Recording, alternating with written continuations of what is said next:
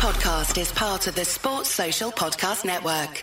This is Late Tea Time, the golf betting podcast that finds the best betting value closer to the first shot being struck than anyone else. Always gamble responsibly. Visit begambleaware.org for more information.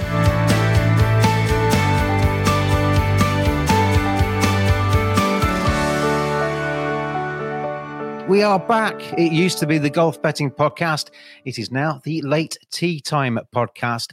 And as before, it's the same principle. If you've listened to this before, watched us before, you will know that we come to tournaments as late as possible to allow Dave Tyndall's gargantuan golfing brain to get his head around all of the latest gossip and news and information from the course so we can frame our very best bets. I'm James Butler, and as it says on the screen, he's Dave T. Dave, how are you? Yes, I'm very well, thank you. A new video format. It's exciting, isn't it? Yeah, it's been a while since we've done this, hasn't it? Because we basically got a new home for the podcast. It's on a new platform. We're going to try this live video thing as well. You can add your comments if you're watching on Twitter. You add your comments to the live video, and we can always pick those up as we go through as well. But Dave, a year ago, I can remember we talked at length about the Masters. For the majors, we come back between rounds as well. But this is obviously the preview ahead of round one, Masters 2022. I think we both agreed this time last year, this is our favourite golfing tournament. Yes, I've not changed my mind since then. There's something about it, isn't it? It's the wait between majors. The last one was in July, so all that anticipation even. The vibrant colours that you see at Augusta, the familiarity of it all. I mean, the Open Championship is great, but it moves around, doesn't it? So one year you're in Hoylake, the next time you're in Scotland. So you don't have that same sort of, there's that again, there's that tradition, there's that. It's all sort of ticks away in your brain as it's like a year on from the last one. So yeah, it's my favourite. So I cannot wait.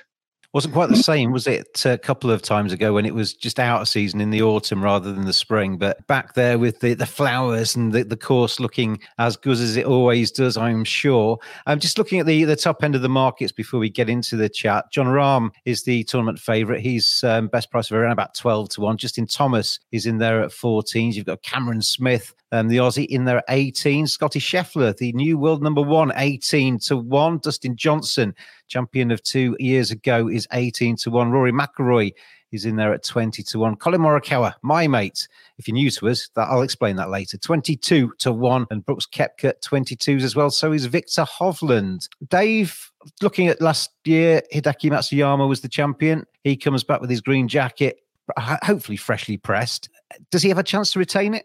No. Well, he does. Well, that's the end of that. They've all got a chance, haven't they, if they're an elite player. But history says no. You've only ever had 3 players defend: Tiger, Jack Nicklaus, and Nick Faldo. They're quite good, aren't they? So, yeah, Hideki pulled out last week in Texas with a bit of a sore neck. So, maybe he's not as healthy as he needs to be. It's just there's a lot on his plate to defend. So he goes there this year with lots of eyes on him. He's got to do the Champions Dinner.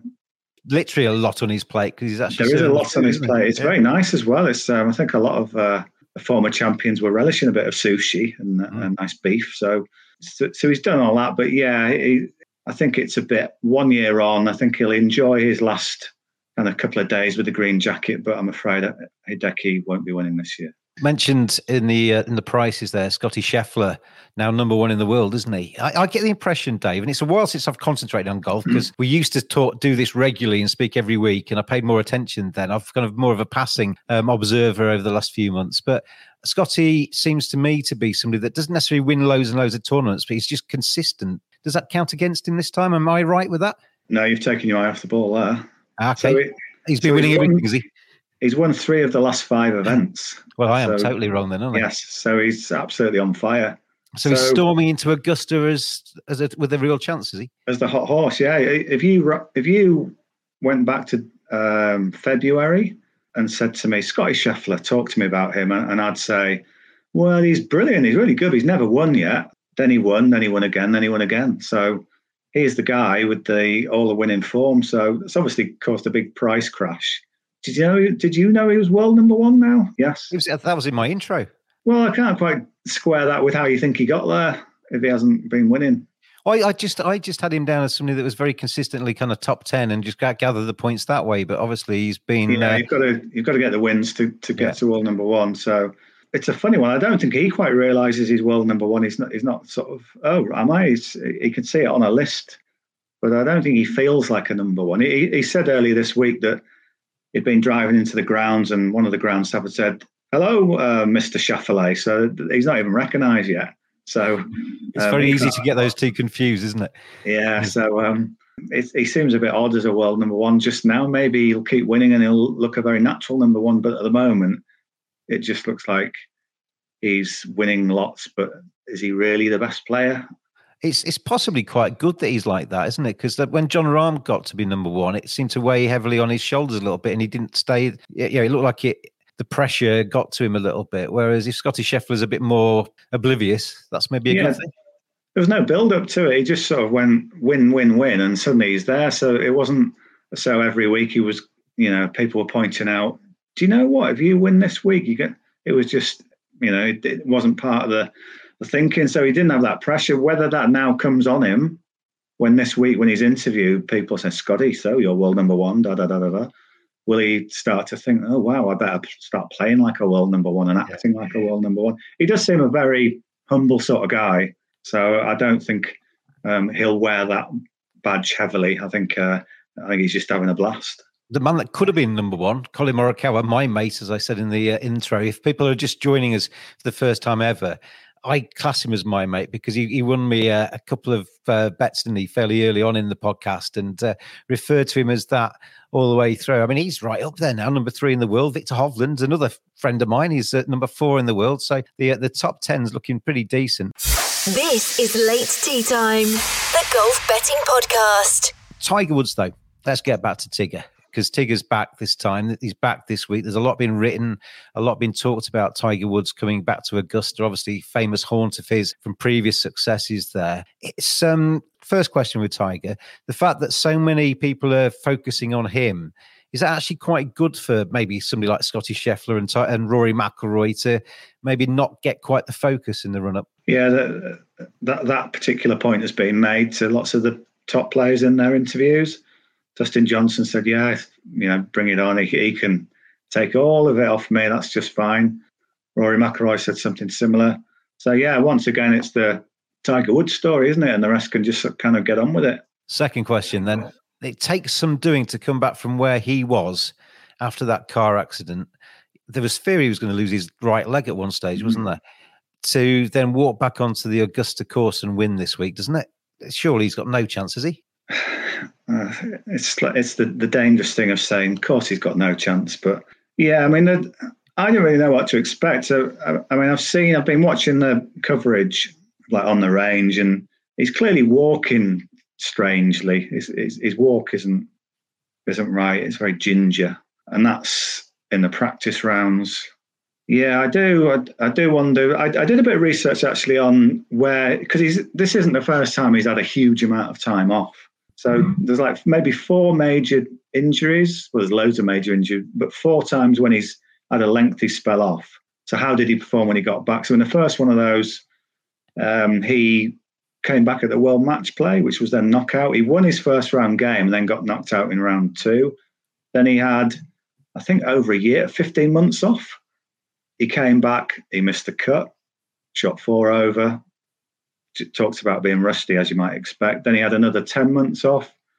He came back. He played his own event, which is this Hero World Challenge for 18 players. He was 15th. So if you see 15th, you'll think, oh, he did quite well. Well, no, he came 15 out of 18. And then he did the same again. He had another big break, came back at that event again and was 9th out of 18, which was pretty good. These are the best players in the world. It's a course that takes an awful lot of walking up and down. I mean, the problem, I think, is walking down the hills. Anyone who's suffered bad joints or bad ankle, bad knees, they'll know they can do the uphill bit, but putting the pressure on it coming down. I mean, I've got the odds here. It's virtually, there seems to be a split on will he make the cut. That's where it's being pitched at. Maybe not whether he'll win. I mean, the price is there. I think 50 to 1, 66 to 1. Surely not. But whether he makes the cut, it's kind of 4-7 he misses the cut, 11-10 he makes the cut. So it's kind of there. I mean, my head said he misses the cut, but do I really want to be watching it and go on, missed the cut, hit a bad shot? That's the thing, isn't it, Dave? Because I mean, it's just fantastic to see him alive and kicking him back on a course, isn't it? So cheering him to fail is not where we want to be, is it? No. So I can't bring myself to back one of those markets, although I will actually oppose him in a match bet. That doesn't mean to say he has to do badly. It just means to say the other guy will do even better than him. Well, let's get into the prices and your bets then ahead of the Masters. As I said, listeners and viewers, we will be back in between rounds as well, after round 1, after round 2, and after round 3, with Dave's thoughts ahead of round 2, 3, and 4. But you mentioned a 3-ball, did you, with Tiger involved in that? So he's been drawn in a 3-ball tomorrow morning. I think they've given him the morning tee time, so he has a break, and then he has the afternoon tee time on Friday. If it had been late early, that's a lot. That's probably too much for him. So he's got a morning. So if you're Tiger Woods, you can pretty much dictate where you start and finish. Well, I think there's some common sense being used, I think. Yeah. So Tiger's been put with Louis Oosthuizen and Joaquin Niemann. I think the guys who've backed Joaquin Niemann sort of thought, oh, no, because there'll be a lot of attention on that group. More so than maybe Niemann's ever seen. Therefore, I think Louis Oosthuizen is a decent bet. He's 6-4 to win that 3-ball. So I think there's an obvious reason why he might beat Tiger. Obviously, Tiger coming back.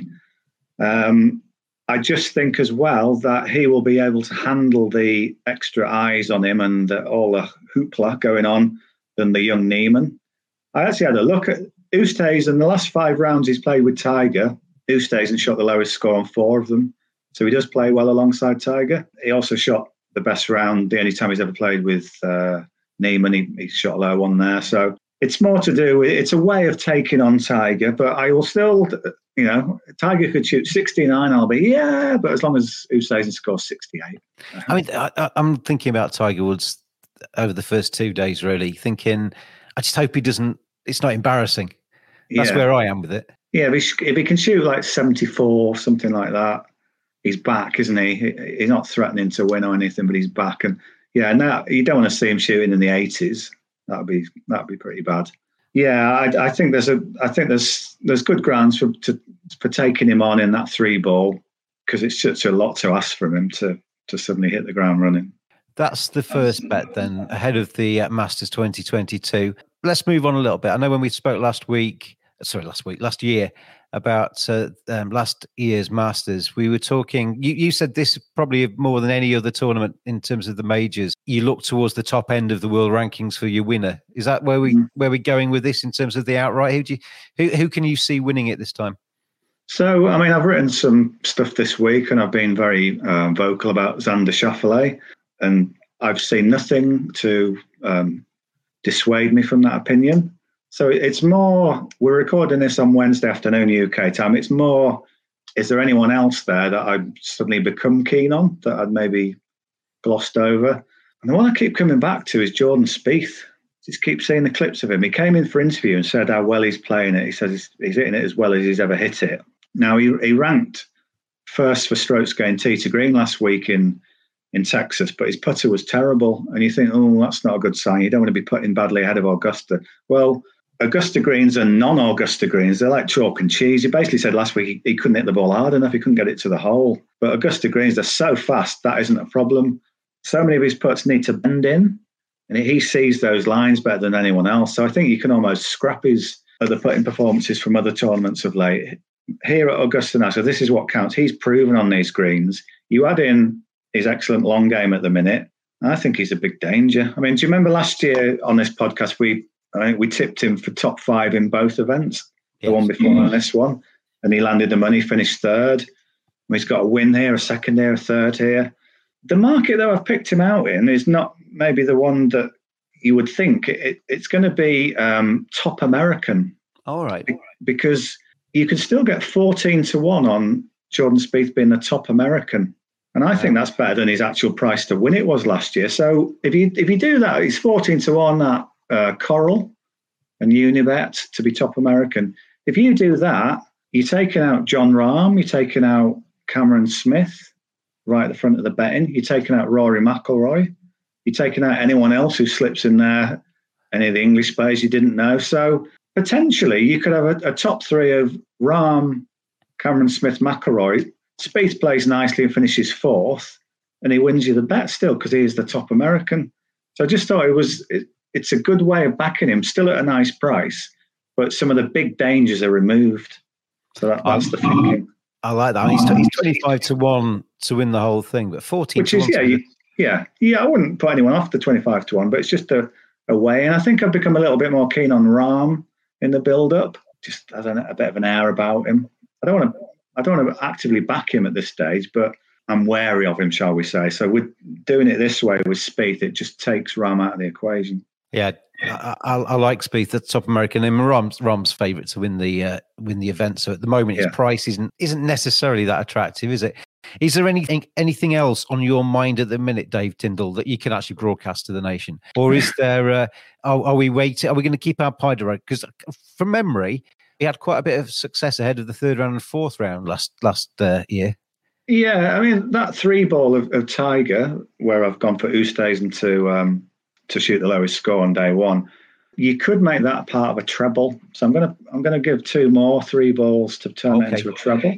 A guy I've just mentioned, Cameron Smith, is 6-5 to win his 3-ball against Bryson DeChambeau and Paul Casey. Now normally you'd be thinking, oh, that's a bit of a tough ask against 2 such elite players. But on this theme of being injured, DeChambeau says he's 80% this week. He's had lots of injuries.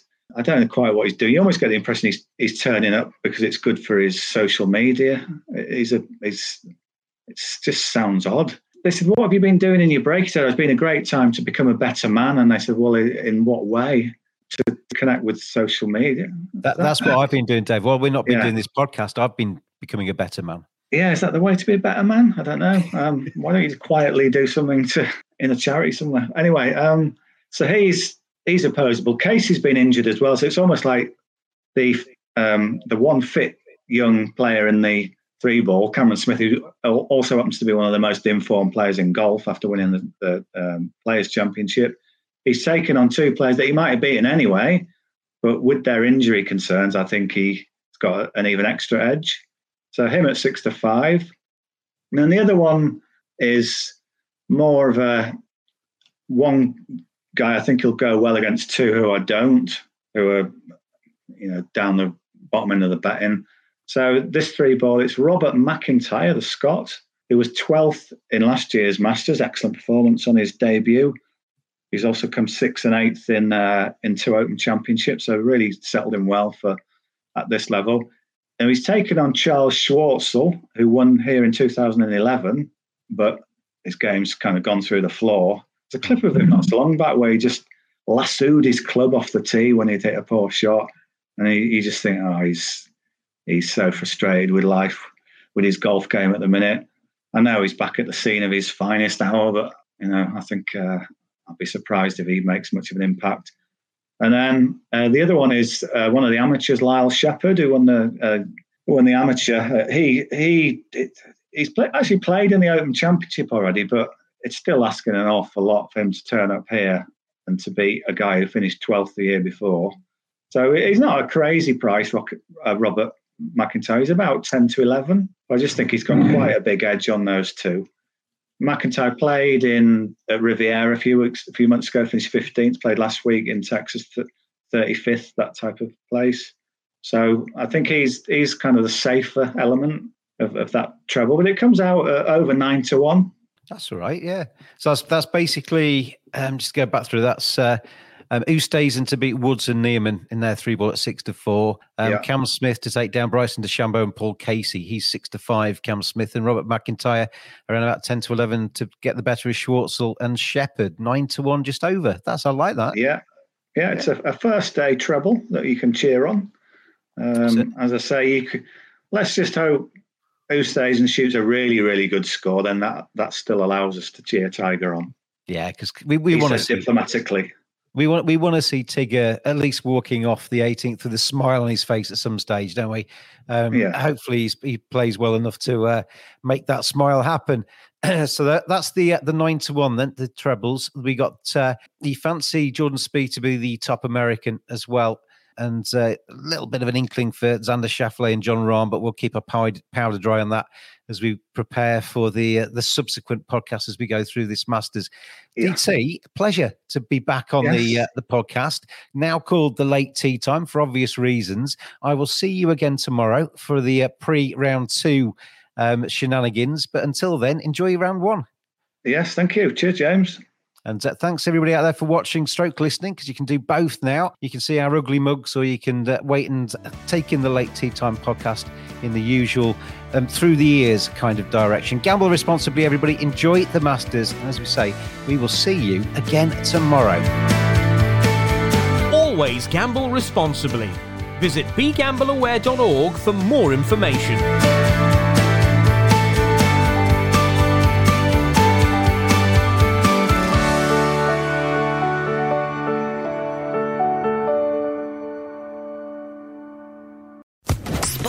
Podcast Network.